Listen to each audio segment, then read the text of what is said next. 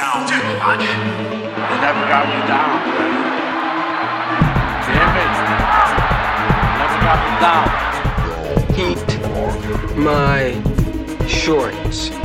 Your brain has the shell on it. My love for you is like a truck bouncer. Sit down calmly. Take a stress pill and think things over. Well, I want meth and a burrito. Down too much. So Dan, Yes, sir. the last a couple weeks ago we had our September shows to watch, upcoming shows Right. episode, and last week we checked out a couple. Yeah. This week we obviously did again. You Yeah, saw the it's- title. You wrote the title. I think this is the most we've ever done of like the upcoming I shows. agree. Yeah. And like it's been fun. It was fun last week, kind of juxtaposing the two shows we watched. And so I was doing the same thing, watching these two pilots back to back. Yeah. And I realized something that they both have in common, let's say. Uh-huh. I think they both have an abusive relationship with the metaphor. Yeah. I think that the show Ratched. Yeah. I'm sorry. I'll say I think the third day, the show The Third Day, Yeah. has a physically abusive relationship with the metaphor, in that it's taking this metaphor and beating several different people over the head with it. Whereas Yeah. I think the Ratched pilot, it's ignoring the metaphor. It's just all blatant, no subtlety. It's ignoring. It's abuse by omission. What is that called? Right. Like, Lying. you know, back. it's pretending it's not there. Is maybe gaslighting the metaphor? I don't know, but I kind of know what you're saying. I think in the Third Day, I would give it a little bit more forgiveness, just because the dreamy kind of like nightmare-scape-ish atmosphere. Like I feel like you can get away with it because that kind of stuff could potentially be in your dreams. Yeah, right there, you said Yeah. it. You can get away. It doesn't necessarily mean it's better or worse. No. It's just the more quote unquote artistic a piece of media looks, the more you can say it's a metaphor. It doesn't have to make sense on its face, because if you think about it, it makes sense. Mm-hmm. And it's like, not always. No, not always. In the first episode, I'll give a little bit of the benefit of the doubt for the show as a whole, in that we're going to see as it progresses it's a bigger story. what it does. Yeah, like it could be laying it on thick in that first episode, but then it kind of weans off it because we kind of know the landscape of what's going on, you know? So let's talk about that yeah. first episode of The Third Day. Uh-huh. Is right smack an hour long. I do Yeah. get a little worried about these new these kind of prestige television streaming shows, because they don't have to like line up to the 42-minute network type of show. Right. That when they hear hour-long drama, that's a suggestion more than like a rule. Not that, rules are made to be broken, but I think a lot of shows do a very good job of either telling us a story in 42 minutes or making a movie. Yeah. And I don't know though, because I feel like on HBO, like everything is, most things are actually have broken down, obviously, and they're like full hour long, right? Like most I think series all have. maybe Westwood pushes it by like a minute or two from time to time. And I'm not taking into account the last season of Game of Thrones, where they specifically said all of our episodes will be over an hour. Right. Like they made that a point. Yeah. I'm not just sticking to HBO too. I'm talking about I'm including Netflix. I'm including Apple TV and any strictly streaming service that's putting out prestige television nowadays, which is everyone. I see more and more people pushing the 70-minute mark, and I'm like, make a movie, make a TV show. They're different animals. I understand people are trying to find an animal in between, but maybe it doesn't exist. Maybe the human mind is built. Maybe decades of watching TV in a particular way have accustomed us to either taking the hour-long drama or watching a movie. But this was an hour, right? This was an hour long. Right there, right on an hour. Yeah. So well, like, okay. It got me right before I got mad at it. Okay, that's fine, but yeah, I would say an hour works fine if it's a show that deserves an hour, like it has enough going on. So like by comparison, Ratchet, which is actually I think at like 40, I want to say less than 50 minutes for that first episode. Yeah, I think it was about 48 minutes if I remember correctly. Hold on, I think I've got the times right here. Nope. I'm pulling it up right now. 1 MBD01. Oh, production. It doesn't have it on. Yeah, it doesn't IMDb. have it on. It just has release date, production code. Well, anyways, I specifically though was like keeping an eye on that because so in a Ratchet, like when there's limited kind of main characters and it's mainly focused on one character, I see those series more gravitating towards being closer to the 42 to 50 minute kind of old school mark, just because like they need to be a little tighter of a story. In this particular case, you see them flipped. And no, I mean right. I think Ratchet has a more of a cast than the Third Day for sure.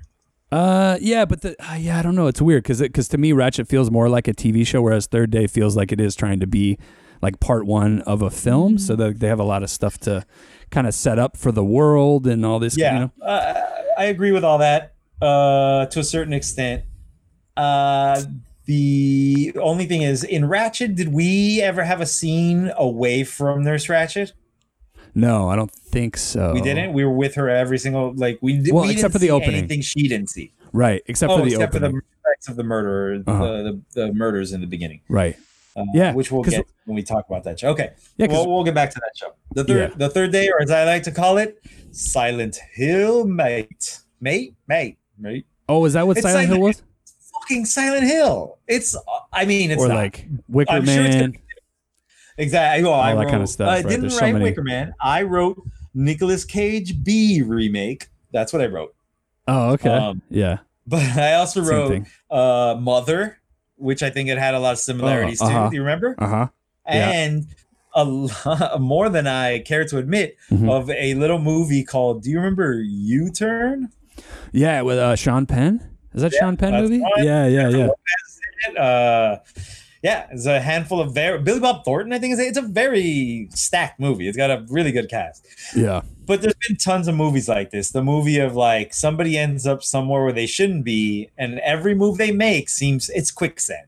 Every move you make gets you deeper and deeper. That's kind of you've seen this story before, kind of, right? Yeah. Oh, yeah. Yeah. No, it's definitely like a kind of a thing so far, but I feel like it's gonna morph into being a more comfortable in that world. Like the guy is not trying to get out necessarily, right? He's trying to he actually ends up getting probably sucked in. So now let me explain what I mean when I say fake Silent Hill. And I'm going to not say mate at the end anymore because that's bad. So Silent Hill in the games is usually a metaphor for something Inside of you that is bad or wrong, or you have done evil. Something. Right. Go to this town because this town calls you, because it's kind of like your what's that place between heaven and hell? Purgatory.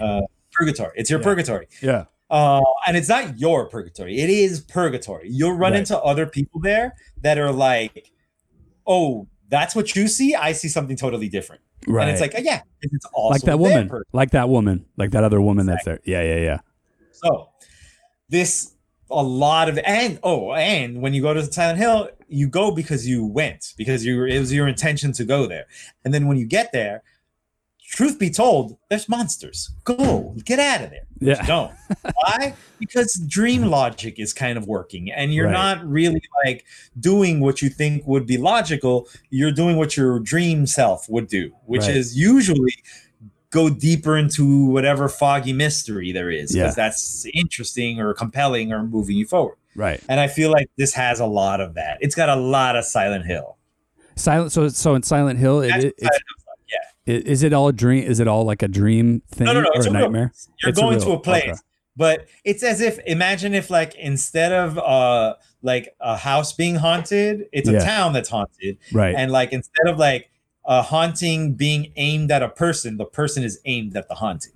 Right. Okay. That's cool. Like they're haunting themselves as they progress through the thing. It's the haunting to punish themselves for the evil they've done. They're not doing it consciously, but they are doing it. Yeah. And they're That's what throws me off with some of these. In this case too, and how we feel like Jude Law almost like you expect these kind of people. You're almost yelling at the TV to be like, question this thing. Like, why aren't you questioning this? Why aren't you more in opposition? Which is what you were saying too. That's when we go dream logic, because in a dream you wouldn't question it. You just go, oh, that's the next breadcrumb that makes the story continue. I'm gonna go pick that up. Yeah. And so, and then by the end of the episode, like I started questioning like a lot of things from the very beginning, in terms of like this, like if Jude Law in some way is set up in a way, but also like we learned because with the money thing, right? That he took that money, I guess he stole it. Yeah. But we don't have. Yeah, but we're missing part of it. Okay, so spoilers for the pilot. Obviously, go watch the pilot if you want to hear this conversation, or don't. Whatever. I'm not your boss. The whole revelation comes after an entire episode where I don't think at any point he was being portrayed as a person who's hiding the fact that he has that money. He was playing a person who truly believes that money is being stolen. Right. Yeah. I think that opens up. Let's talk as a couple of people who've watched enough TV to know where stories go. Yeah. This might be a split personality, multiple personality thing. I was even thinking like a fugue state situation, like in Breaking Bad, how they use with that, where it's like. It's almost the same as a separate personality, only it's basically a non-personality. Right. Yeah, like a blank personality. Right. Where you don't even, you disassociate from your. Right. You're yourself. No longer anybody. You're just an automaton that's moving. Right. Yeah. So I could see that being the case too. Yeah, and then it's like that mixed with, or maybe the fugue state is created out of this person's trauma, because obviously he's suffering from the death of a child. Right. Now, out of curiosity, how many? For as unsubtle as Ratchet is, this show is overly subtle. Not always. How many times did they ask him if he has any kids? And do you remember how many children he has? Because he says it every darn time. Exactly the same and everything. Yeah. As if he's practiced it or something. Right. No, that is true. Yeah, and you're calculating whether or not that it factors in the death of the other child, or whether he's ignoring that. The boy is the dead boy. When he says two girls and a boy, the boy is the dead one. Yeah. Yeah. I could see it. I mean, I could see it both ways. I could see where he's just like not even accounting for the dead child. But then again, usually when you have that dead child, you're usually bringing that up, right? Like that usually comes up when it's explaining how many children you have. So the fact that it's not being, it means that there's some kind of disassociation going there too, I think. Yeah. And that would happen because the death of the child was his fault, right? Could be. Tell you what song was playing when he made the fatal mistake that killed his child. Wait, what song? It was Dog Days by Florence and the Machine. Oh, yeah. And you know what's funny? Yeah. That's okay. The song that's playing in his head when he walks up to that thing and he sees himself crying. And that song is so counterpoint to what's kind of going on, right? Which is the point, obviously. But it could be so much.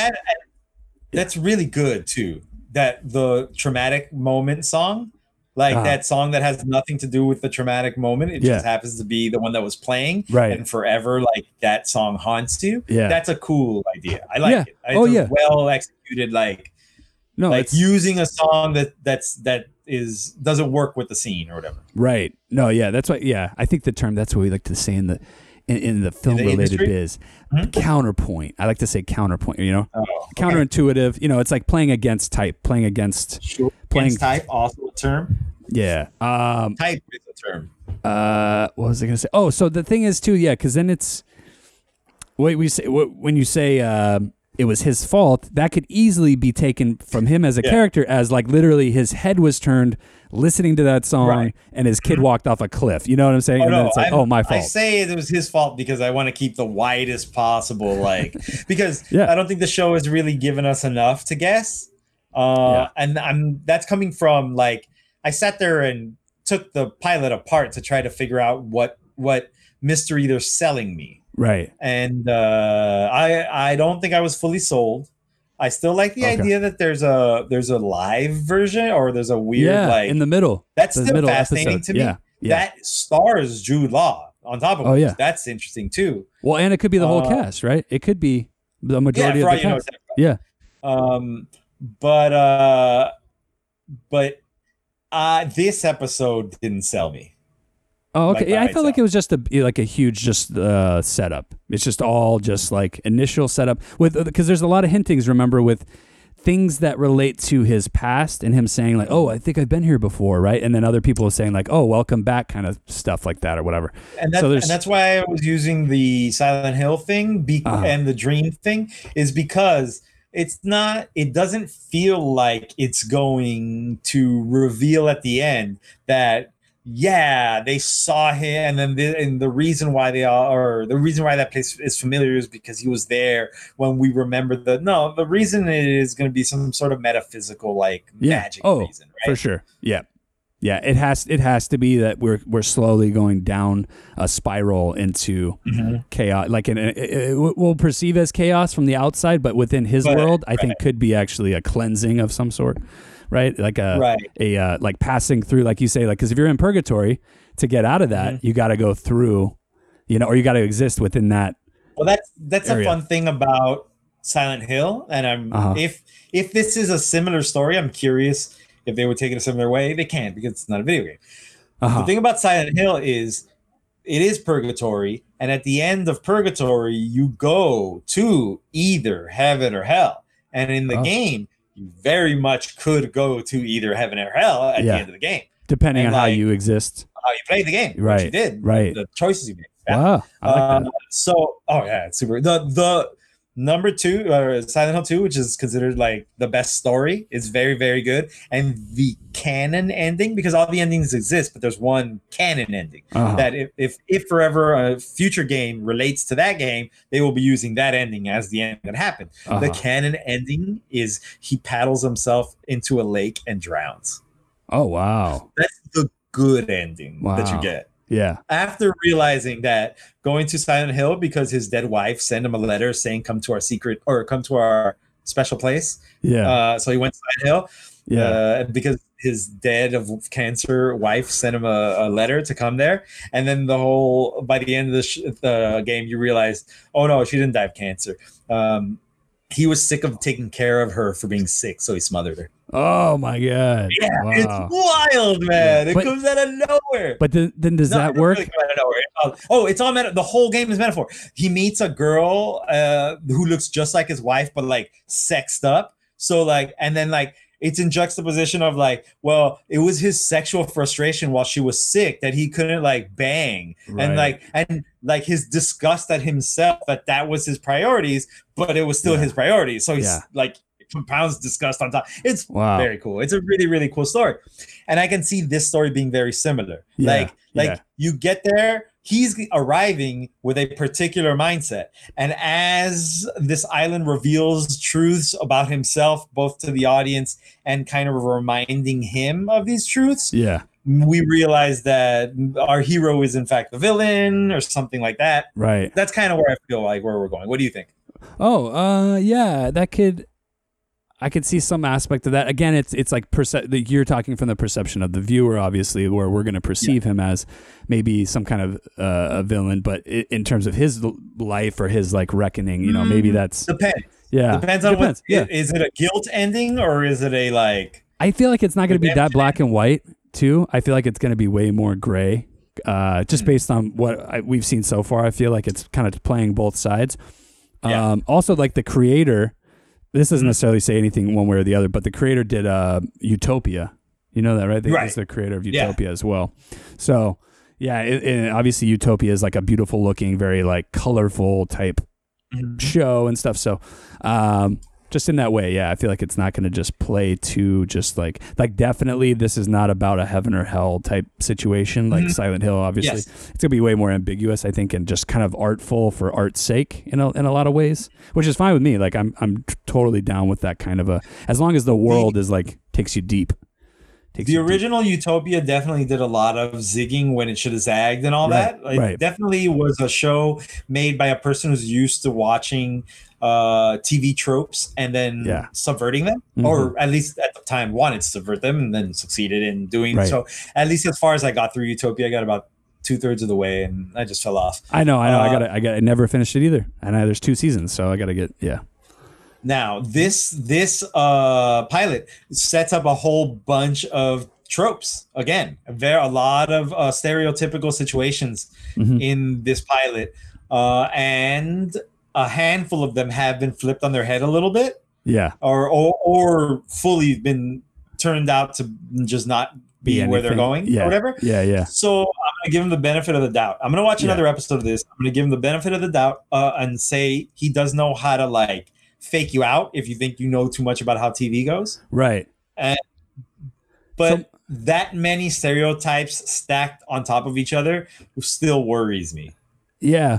Like too gimmicky or not gimmicky enough. I don't know. I know. Yeah, it is a weird thing to like a weird balance. Notes, the sentence. This is not a sentence. Is metaphor to metaphor? Well, that's what I wrote. I wrote bug metaphor, sign of things to come, hashtag foreshadow, or is he the bug letting loose smaller bugs that we're going to see over time? You know what the answer is? Both. Do you know what the answer Everything. is? Everything. Yeah. Yes. Yes. Is it this or that? Yes. There's so many metaphors, man. I know. There's so many, like, what does this mean? Nothing. Just the idea. Come on. You ever see you never saw Annihilation, right? The movie from the guy that Ex Machina made. Yeah. The movie about the shimmer, right? The shimmer, yeah. There's like a shimmer in the. It's something I gotta see. It's on a list somewhere. Yeah, because I'm curious what you would think in terms of this kind of relating to some of that as well, in terms of similar story ideas and like like a lot of like metaphor, but it's like metaphor that's within the alien world that's being taken over on Earth and stuff like that. So and now. If that's fun to me, like, or something like Arrival, or where there's metaphor, but there's also the thing that's happening. Like don't sacrifice the thing that's happening to make the metaphor more richer, fuller. Right. If that means that the thing that's happening looks like nonsensical gibbledygosh. That's not a word. But like gobbledygook. Yeah, you're looking for gobbledygook. That would have worked better for sure. When the way that they're setting up the stuff and it's so I'll take it back. You know what this reminded me a lot of is the pilot of Lost, where it's all about mystery. How many mysteries can we line up? Like how many odd things can you be like odd? But the story's going this way, so here we go. Like we'll leave that aside for later if we get to. And that's kind of it's a little exhausting.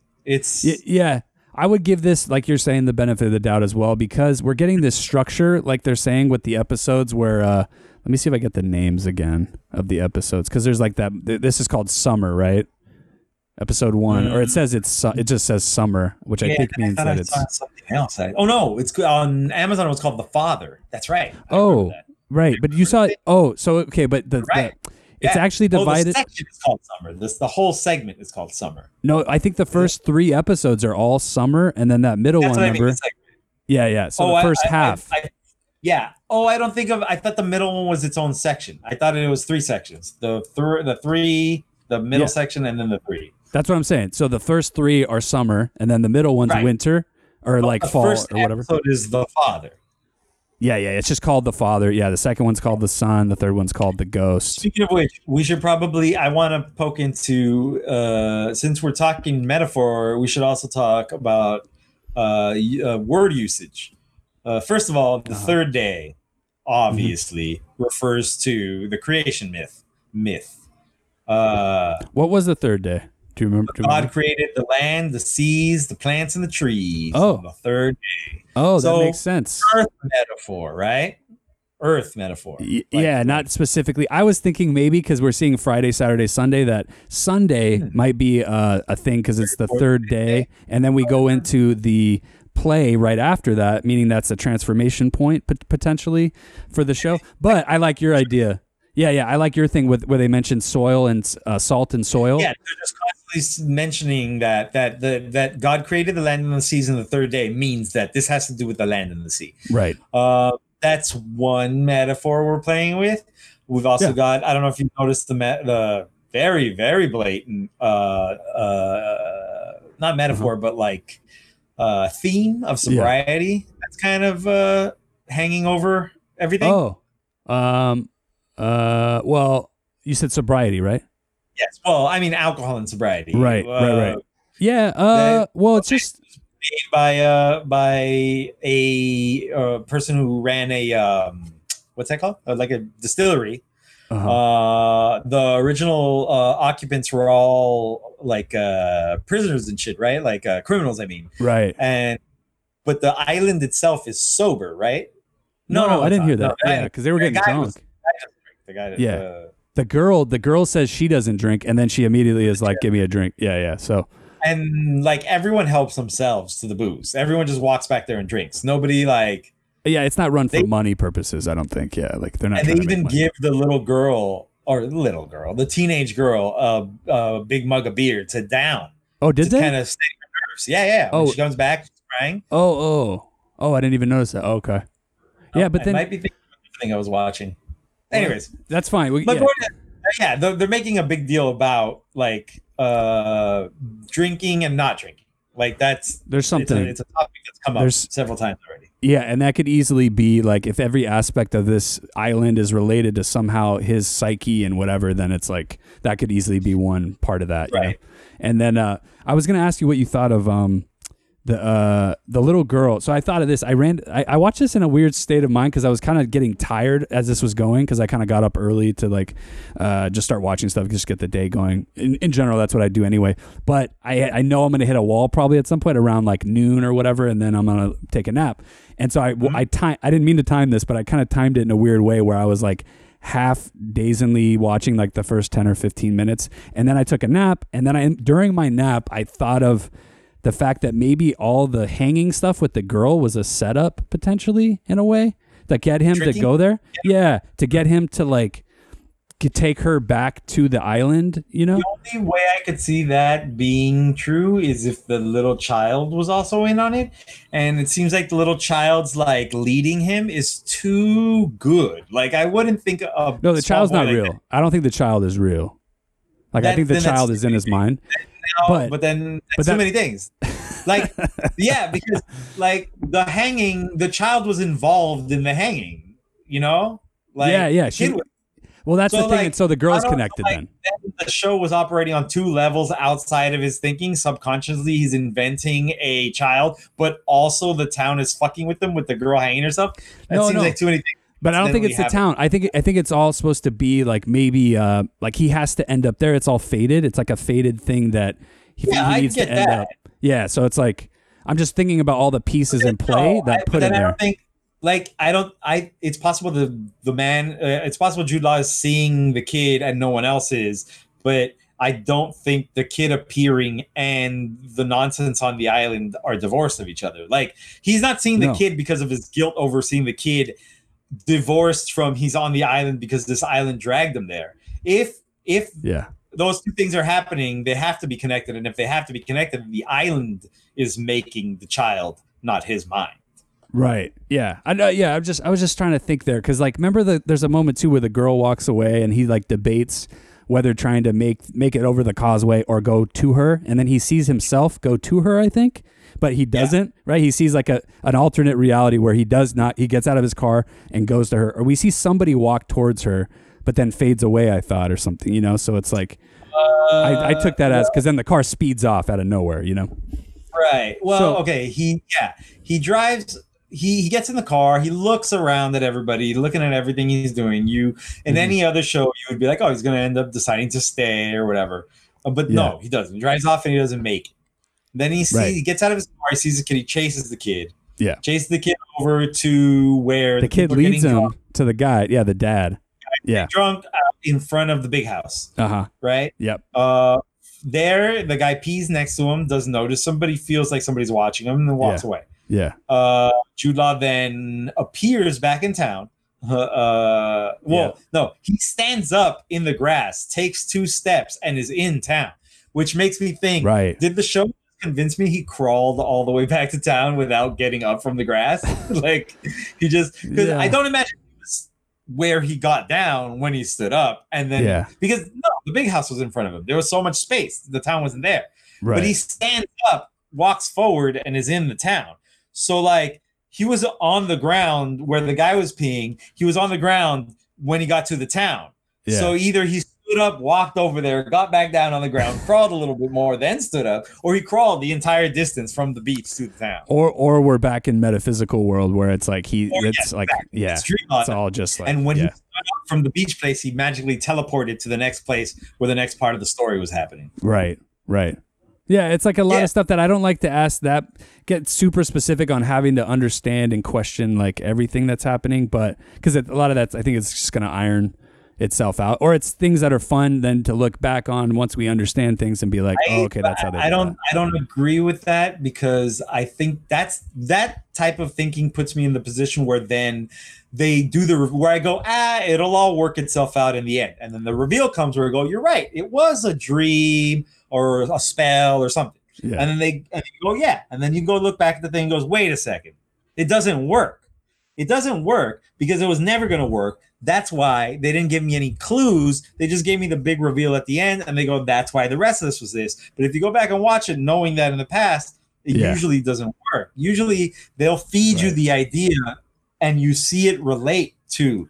In other words, I don't consider it a nitpick when I go, he got down at the beach and he got up at the town, because I'm not nitpicking. I'm trying to determine as early as possible whether the show is giving me a dream narrative or like a realistic one. Yeah. Because I want to hold that up to that. I want it to live up to. Don't give me a thing pretending to be real and then at the end say, all that fake stuff that happened, it's because it was all dreamy. Right. And then, that's a cheap, are you getting, am I making sense? Yeah. That's why I'm trying to grapple with the time of him that already seems kind of dreamy before he gets to the island, right? Like it's all like weird in the woods, right? It's kind of like there's similar color. He starts off in the middle of nowhere. Like he's literally like in an empty, barren, like seaside, I think. What? Yeah. Seaside? I don't remember. I just remember thinking of what's that show? The one with the dead kid at the beginning, with Doctor Who and the lady from The Favorite. I don't know. Briar Patch. No, I don't know. Briar Patch, the new show. Yeah. But it looked like it just reminded me of that show, coastal British town. Sure. But no, Christchurch. I'm thinking about Christchurch. Wasn't it called? Well, Broadchurch. Sorry, Broadchurch. Broadchurch. Yeah. So I'm thinking he's out there. He's in the middle of nowhere. He's disconnected with everybody. He's talking to Adley on the phone, right? Right. Now, who is Adley? Wait, the African guy or the wife? Mm-hmm. He talks to his wife at one point, right? He talks to both, right? I don't know if I know he talks to either one or the other. That's right at the beginning. Yeah. He talks right at the beginning. Well, he says he talks to his wife. Yeah, right. Like, no, but there's no reason we have to believe him. No. Yeah, and it's a weird shot. It's like an overhead floating shot that doesn't feel like real in a lot of ways. Also, remind me about the editing. Am I wrong or right in saying like that like tense conversation on the phone that he has is shot with a lot of like cuts so that it looks not tense? It's not cuts. It's super short focus and like very close on his eyeballs. Maybe it's like super close up, so it doesn't feel. But it's a shot to be tense, right? Yeah, for maybe sure. Even like where he might just be talking to himself. Yeah. I mean, or it's just like, it's like a going through the motions thing that he's just like dealing with, because it's just there's just weird timing to everything, because it's like as soon as I saw the little shirt, I was like, oh, okay, dead kid, right? It's like we know there's a dead kid or something. As soon as I saw him crying the way he was, I was like, right. They only ever show adults cry like that over dead children. Yeah. Like that's it's like what else happened? Law. Right. Cry like that. Right. Yeah. Like there's a different kind of cry for like the love of your life when they die in movies. Your like parents, I guess, or brothers and sisters. That's the only other people you're allowed to cry for, I think, in movies. Right. Yeah, and then the fact that he's observing a kid trying to kill themselves, also involving another dying child. It's like almost too it gives him convenient. the opportunity to be a savior when he couldn't be in the past. Right, exactly. So that all just seems so convenient to me that's why I was saying about the hanging situation. That there's something like where the town is catering to your darkness, to the darkness inside of you. The town molds itself to be your experience. That's very Silent Hill. Okay, very, cool. Very, and if they take it back to the next level, then I think that could be fun. Here's a couple notes that I found that'll back up a little bit of what we've been saying. Some of the quotes of the people. Or of the citizens of this town. Mm-hmm. She says, while they're driving by, she says, I can't find the line exactly, but she says something to the extent of, you would be surprised what these people are capable of. Oh, right. I'm talking about the town. Oh, you wouldn't believe what these people are capable of. That's something she says. The guy says, helping people is what this place is all about. That's super Silent Hill sounding to me. Isn't it? It sounds like this place is all about you coming here, and then we do what you need to move forward. Right. Or to suffer for whatever crime you've done. Also possibility. You know, like. Yeah, you know what else did this too? You haven't seen Midsummer, right? I don't think. Midsummer? Midsummer? Yeah. Like Nicolas Cage B's movie. I got the idea. I think I got it with Nicolas Cage B's movie. It's about the same thing, right? Yeah, it's like similar because her family dies and then she goes off with her boyfriend to this place that's in the middle of Sweden or whatever, and then she becomes, to get over her grief, kind of, it's like she with her, and she's the focus of the cult, right? She becomes her, like other people were insignificant or even useful in getting her. Right. Yeah, it wasn't maybe like fated that she was going to be the one, but they kind of scouted. They saw her in the scouting report, so to speak, with the boyfriend, and so once she was there, it seemed like it just worked out. Like somebody has to be picked to be the focus of their tribal stuff. Somebody to look towards as like a figure. Mm-hmm. Who it might then become like a member and stuff. Yeah, it's good. It's good stuff. So I'm wondering. Like. We're not thinking of like who the protagonists are of this show. We talked about it. I think that the protagonist of the second half is a black woman, right? Oh, I was just seeing that in an image on IMDb as well. Yeah, the episode called The Mother, which is interesting. Here's another thing this show brought up a bunch: racism. Oh, yeah. A number of times they brought up African people living in Britain and how they're perceived or how whether they're accepted or not. Right. But I kind of like how the main guy, like for the bar, is kind of playing both sides, and he's kind of like, a lot of people like don't like the Somali people, and I don't really believe what they say about them, that they're troublemakers or whatever. I think that guy, I can't remember his name, dumbass, horse's ass, something, whatever his wife calls him. He was the only interesting character to me. Like, that was the character I gave a shit about. Because he's that kind of guy that could go either way, right? Where he seems like he could either be like just straight up like, or he could end up being the savior. Like he could be like the one good guy in the scary town. Right. And that's why they talk shit to him. They make fun of him. They get mad at him for getting involved, and he just kind of brushes it all off. Yeah. He's just like smiles and laughs and is like, people, like.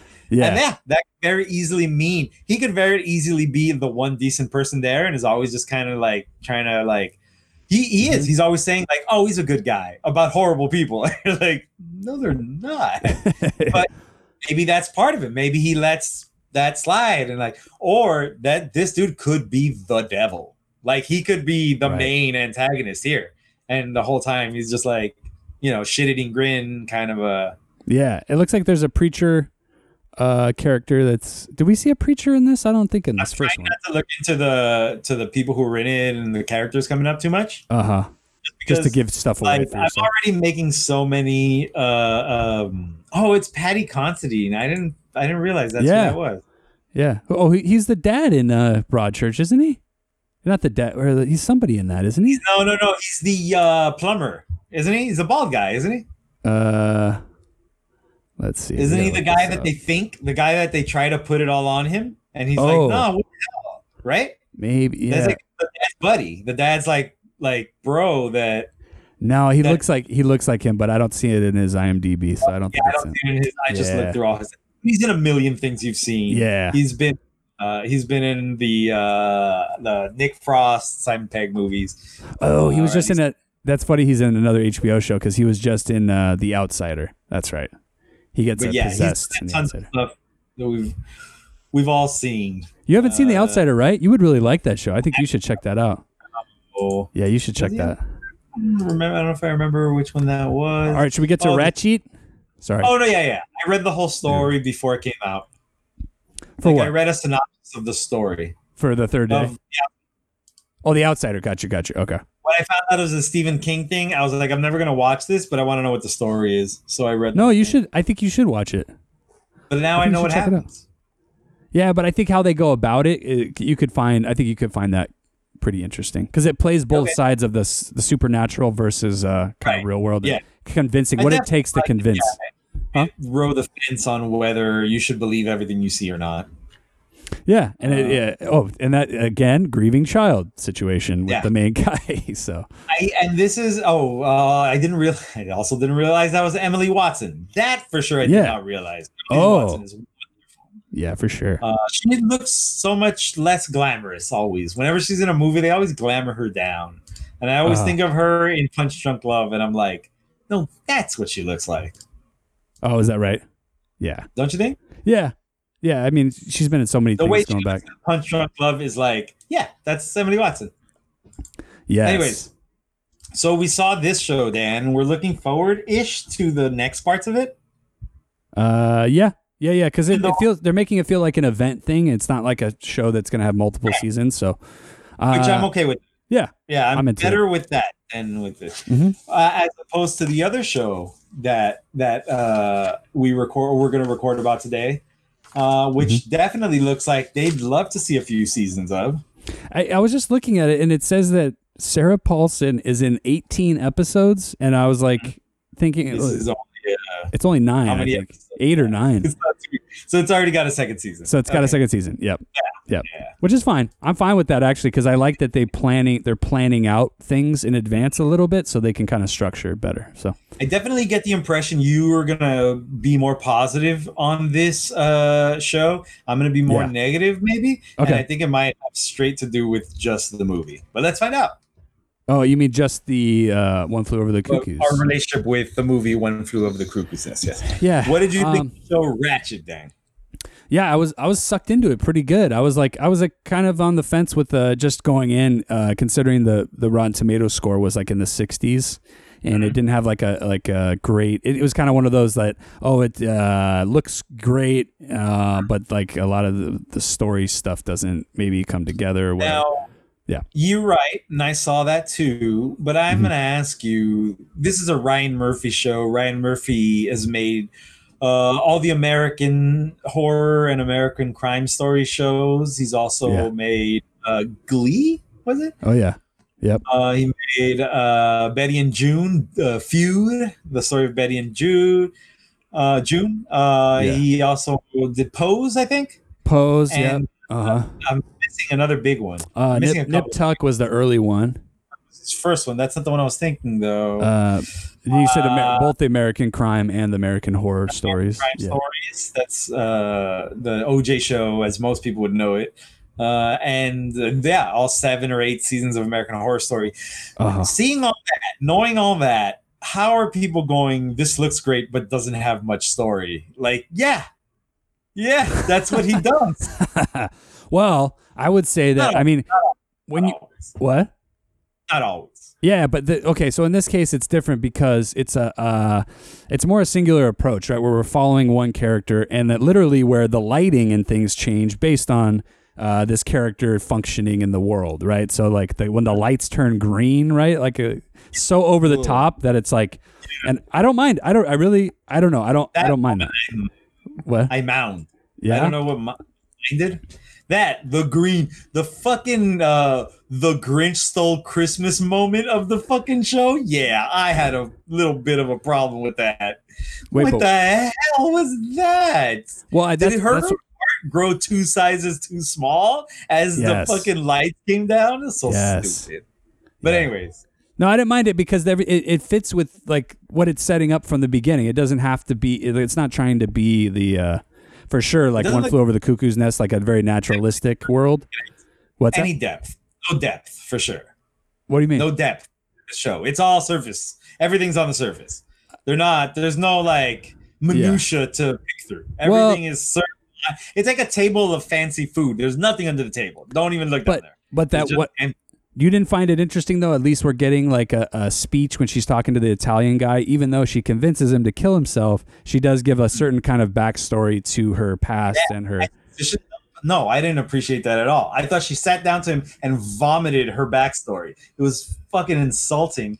It was insulting for an actress of the caliber of Sarah Paulson to have to pull her weight that goddamn hard to make that scene even watchable. Yeah, but I don't know. Yeah, I don't know because I think with somebody like we need some backstory, right? We need something. Like you don't have to. This is the most simple. This is the number one. But if you can show it, I mean, if you can tell us, okay, she is telling us, but at the same time, it's a combination to me because she's doing it in a way that she's giving us this information, but she's also vomiting it onto the Italian guy to convince him to do something that's going to benefit her. But at the same time, as the audience, we get to kind of pick up on not sympathize. We're not trying to sympathize with her, obviously. Like what? Not convincing at all. You're right. She did talk about something that would benefit her, and in a way that sounded like it would benefit her, not him. So I was not sold when he was like, "You're right, I should kill myself." I was like, from that speech, hell no. Even like somebody like in that state would be like, I'm still gonna wait it out. All right. I don't know, dude. Because and you know what you said? No, they kind of did show and tell, but I disagree. I think literally they had to do a very Ryan Murphy thing of shooting the scene from super far away, but giving you this beautiful architecture of a scene for like half the runtime of that scene because nothing was happening. It's just her talking. So they had to pull back and give you something to look at because otherwise it was just a back and forth. It was a what's that called? An A-B scene. It was just what's that called when the camera just jumps between their faces? There's a name for it. Yeah, I don't know. Anyways.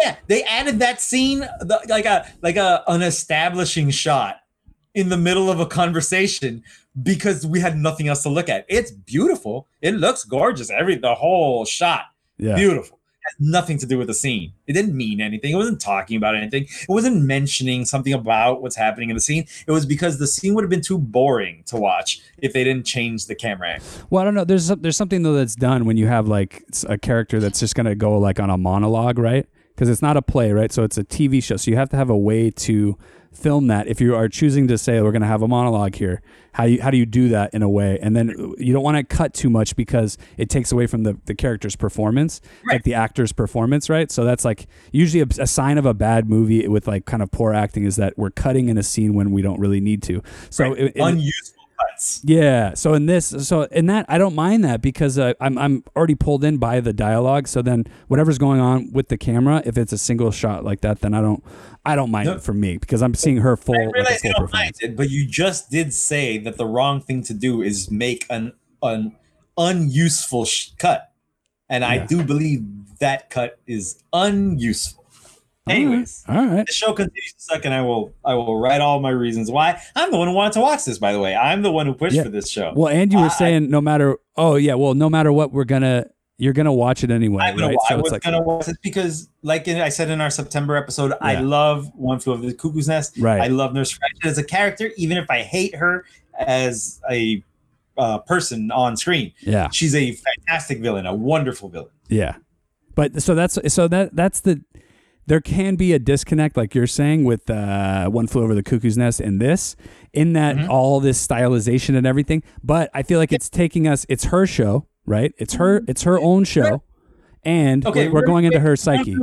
One Flew is pretty stylistic too. It's maybe doesn't pop colorfully as much, but it's pretty. They have similar like aesthetics as far as like the shot, the composition, a lot of those. And I think this is part of the architecture of the time, but there's everything is straight lines, like with soft curves where they meet. Like everything is, like Art Deco. That was 70s though, right? That took place in the Art Deco. the Art Deco style of But this, I don't, yeah, well, this I'm is sorry, the 40s versus the 70s, right? So we'll see a little bit difference in the, like that to me felt like the, but no, but but in One Flew Over the Cuckoo's Nest, the building is built in this. The whole thing, almost the entire movie takes place in the what do you call it? Mental institution, right? And it's a building of that time. It has all the stylisms of that.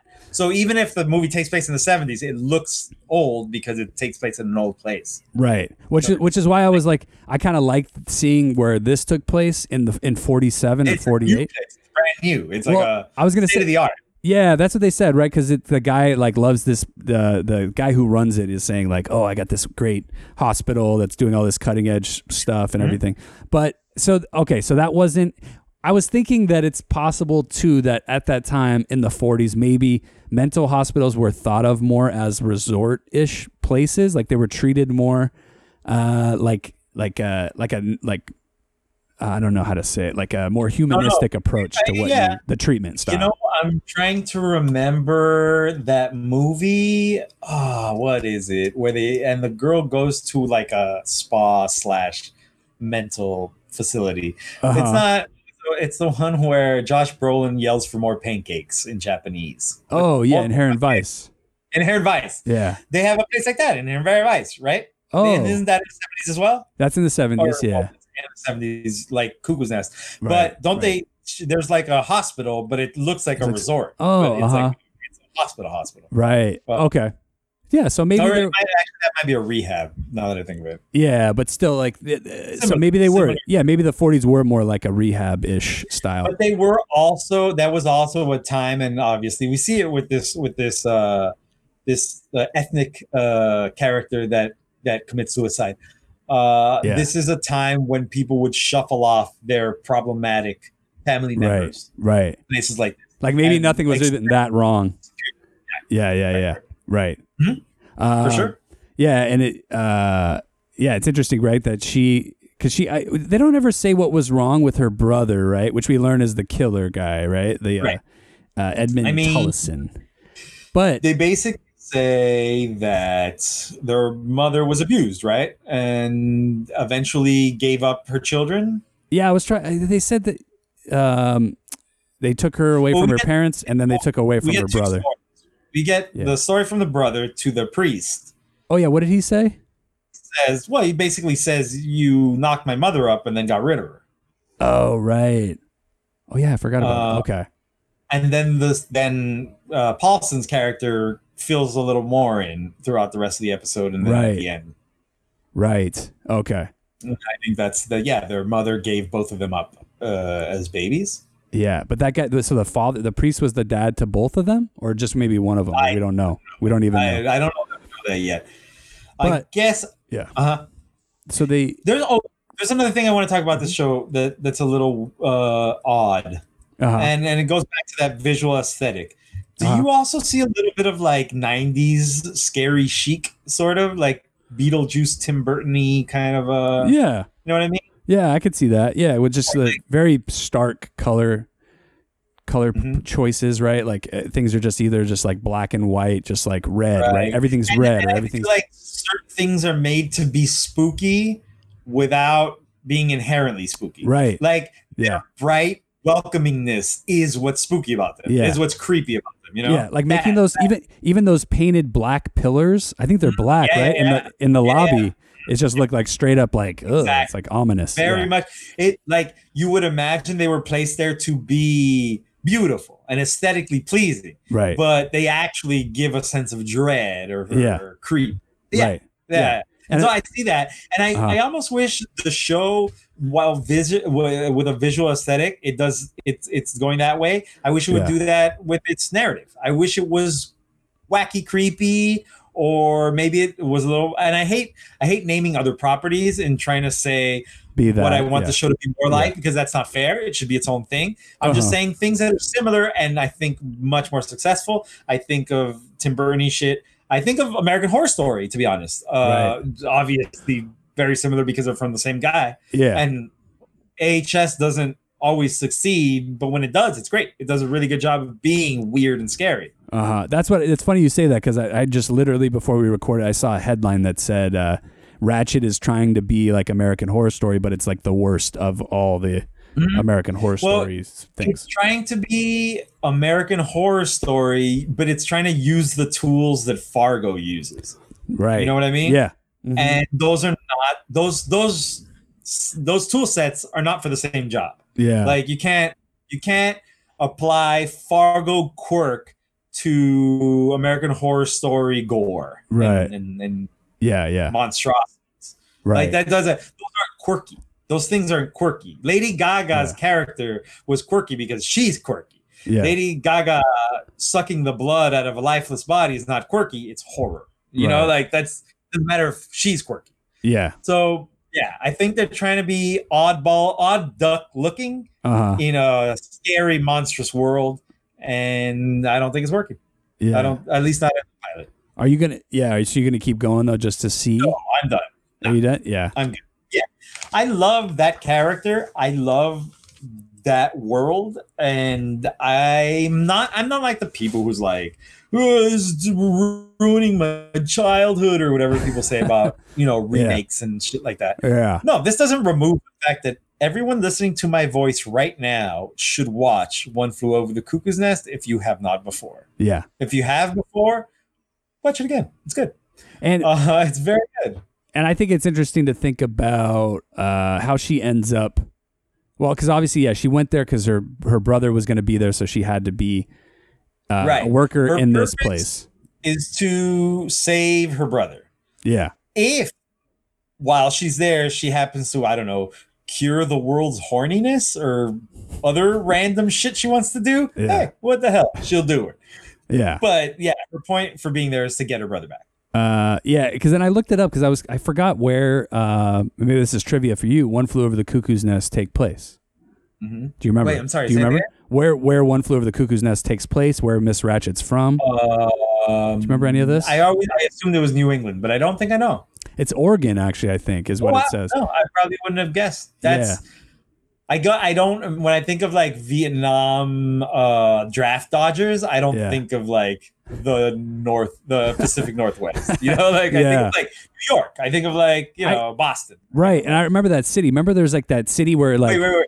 Really fast. New York, Boston. I'm not calling you draft dodgers. I'm saying I think of an urban, a much more urban environment when I think of a draft dodger, not like out in the woods. But where Jack Nicholson as a draft dodger doesn't have anything to do with where. Yeah. Plus, it's kind of in a city. Remember, because Jack Nicholson takes him on that boat and stuff.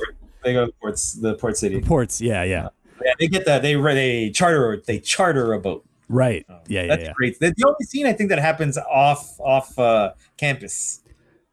Yeah, I think for sure. That's why it's like kind of a jarring, weird scene too. Oh, it's such a weird combination of you're super happy that these poor people are finally getting away. First of all, away from Nurse Ratchet, right, and being able to just live like regular people.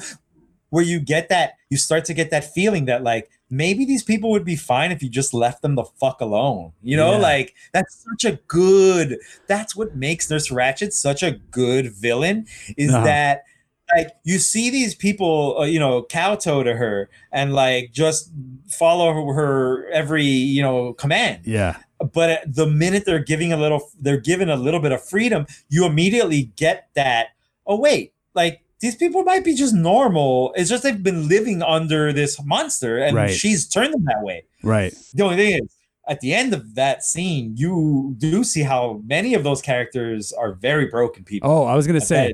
You need that institution to survive. That's what I was going to say. Yeah, like where I feel like we feel like they feel, and that we're like out in this boat, and we're like, what is happening right now? Like we need to, we feel like we need to get back into that institution. You worry about the less grounded in reality characters because they are a danger to themselves and they're not under the supervision of the others. Nurse Ratchet is a monster, but the other people there are at worst uninterested. The other, like it's a job. The younger nurse. Right. But the doctors, I mean, their intention is to do good. There's even when they interview, I forget his name, Mick something, Mick.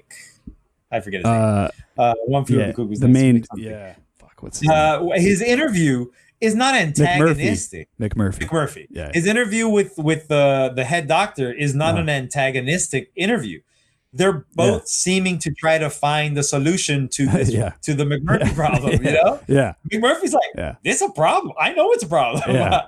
I don't want to do shit. I just want to fucking fight. Yeah. That's definitely a problem. Yeah. Because I don't want to go to war. And I don't want to work. Right. And the doctor's like, yeah, that does sound like a problem. So, you know. Yeah. It's just in the movie, it's just Ratchet who is the problem. Right. Institutionalization is a problem, but she's enforcing institutionalization.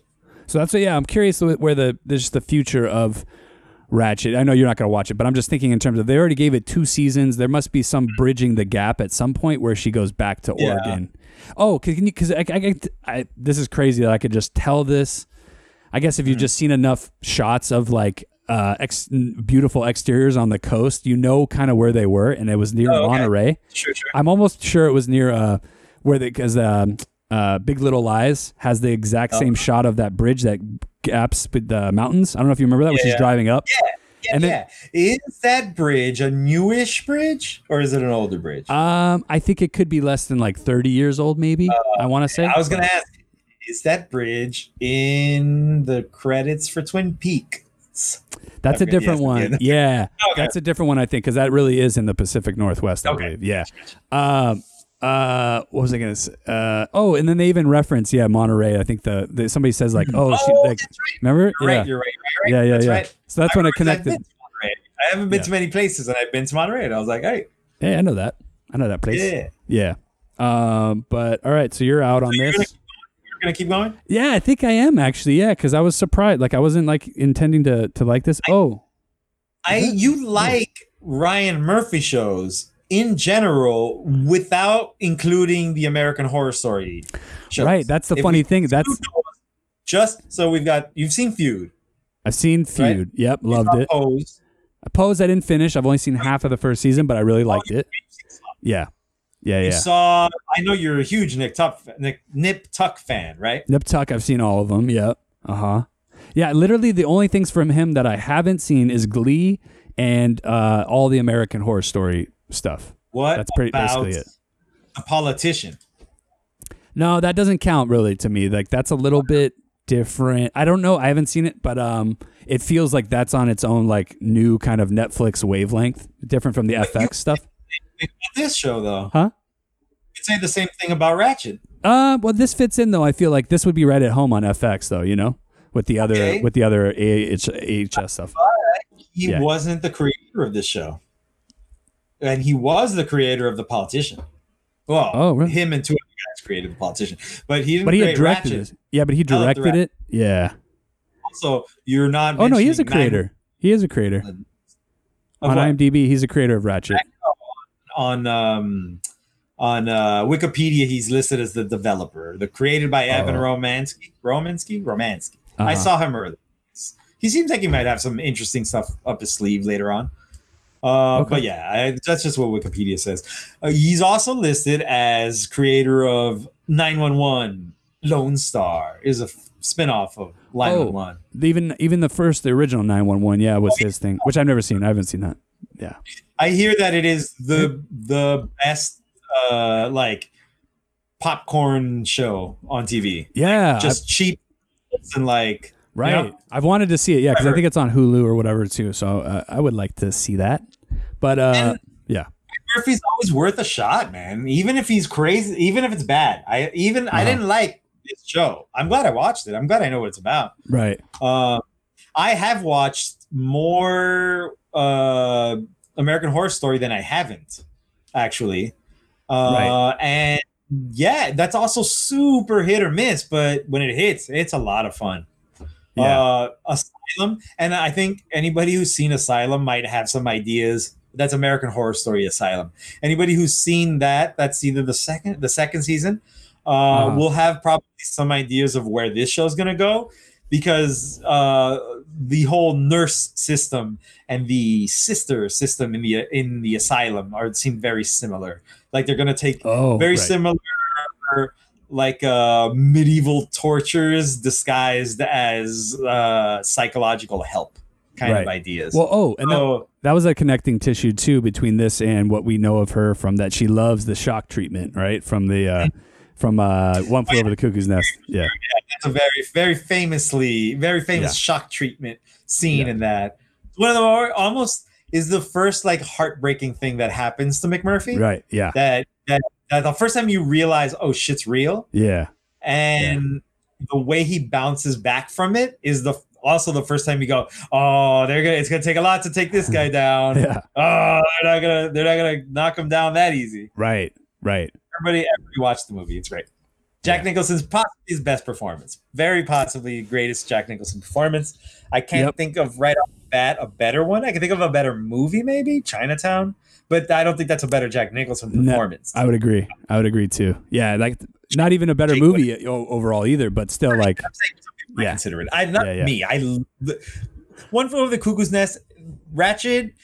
It came in hot for me because I really wanted to see it, but it also had expectations to live up to, which definitely like is a strike against it. I think it evened out in the end as far as what I was expecting, because it was already being held up a little bit. Like, even though expectations were high, I was just happy it was a show about a property I liked. Right. So, but the movie, like now having seen this show, I think I respect the movie even more. It's in my top 5, definitely in my top 5. Yeah. Most watched. Wow. And in my top most liked movies, probably if I had to write down a list. Did you ever read the play? Did you ever read the play? No. Yeah, that's worth it for you to just I've compare. read the book. I have not read the play. Oh, okay. Oh, was it a book first or a play first? Oh, okay. I don't know. I don't know either. Okay. I just know I watched the movie and was like, oh, I think Scholastic has the book in like a newspaper thin leaflet that I'm getting at school when I'm like in a freshman in high school to buy books or something. And it was there. Right. And I was like, yeah, okay. Nice. Anyways, it's an excellent movie. I've seen it a bunch of times. Everybody should watch it. I think on that, what do you got? The last performance I was going to mention for Jack Nicholson, I was just scrolling through his list of credits. Ooh, let me guess. Okay. Is it that movie with the lady and the kid? Yes. Yeah, I got it. Good guess. Yeah. I remember the name without looking at it. St. Valentine. Oh, no. Sorry. It's The Shining. The Shining. Oh, no. Oh, I thought you said the last movie he made. The Lady and the Kid. No, sorry. You said The Lady and the Kid. So I was like, oh, yeah, that's technically a lady and a kid. Oh, I think you said the last movie he made. No. The movie he made before this movie, before One Flew. No. I'm just saying out of all his credits, the other movie that I see that has like a role that would maybe rival in terms of acting, you know? Yeah, you're right. That's up there. I would put that up. I would put them against each other, and I bet you more people would probably agree with The Shining. I'd probably still take McMurphy. I would. It's not as like steeped in like horror-ish, stuff. So I also think, horror characters are easy to play. Crazy is easier to play than just a little bit off. Right. Like McMurphy is a little bit off, but like you wouldn't want to work with that guy, but you would hang out with that guy until he got drunk, and then you would leave. And then you'd be like, it's probably gonna go bad now, but we had a damn good time up until now. Right. You would make a terrible coworker or soldier next to you for sure. Yeah. Do you think we'll see anybody from the movie in the show? Well, that's what I'm saying. Like if they get back to Oregon, maybe in the end of the second season or something like that. I don't think so. I don't think he's time wise. It doesn't really work out too. Like it's too long. It's too far in the past before 1970, whatever. So it's kind of. If you take them age wise, I would say Sarah Paulson is probably the same age as the character of Nurse Ratched in One Flew Over the Cuckoo's Nest, don't you think? No, she's like, I think she's supposed to be like 20 years younger. Okay. Yeah. That's why I said Sarah Paulson, not the character. Oh, the actors, you mean themselves in those Sarah times? Paulson is about the age of Nurse Ratched. Well, technically, the actress herself is probably the same age, but she's. How old was Louise Fletcher when she played? I would guess like late 40s. Even that, no, because people were younger. People looked older back then. But that's what I'm saying is that she looked late 40s. What? 34 to 75. She was, 41? Right. Yeah. How old is Sarah Paulson? She's at least like 45, I think.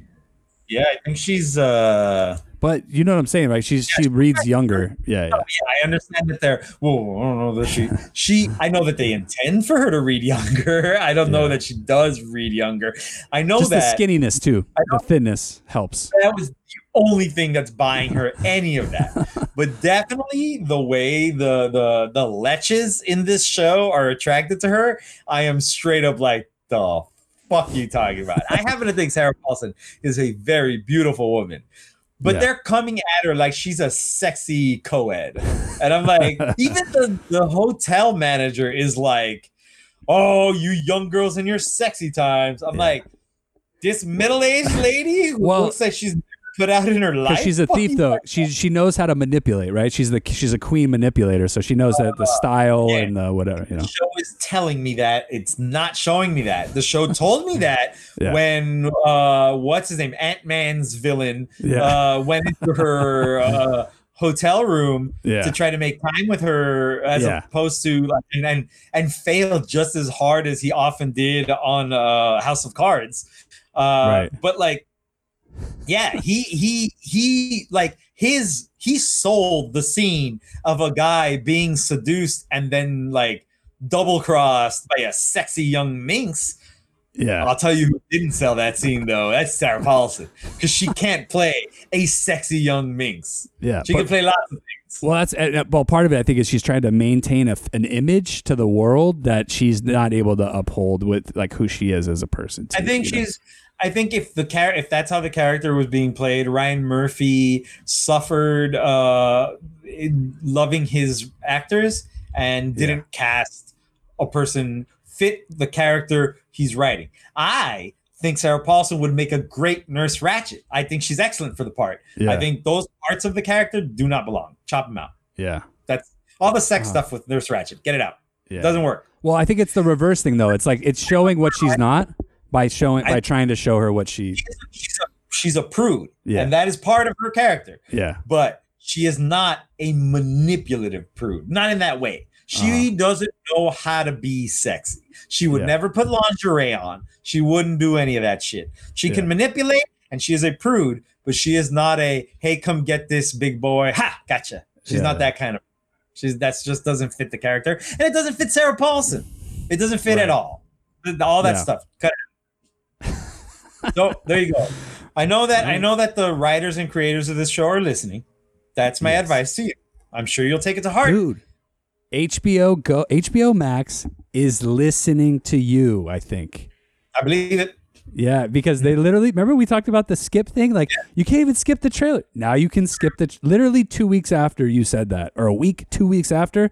Never in the history of HBO have they had that. I said a thing. I said, hey, HBO. And then I asked for something. I don't remember what it was. I don't think I've gotten it yet, though. What did you ask? I'll check the mailbox. I forgot what I asked. Anyway, I think that's going to be it for this week, Dan. Yeah. So what is it? Thumbs up, thumbs down? Yes. Both thumbs up?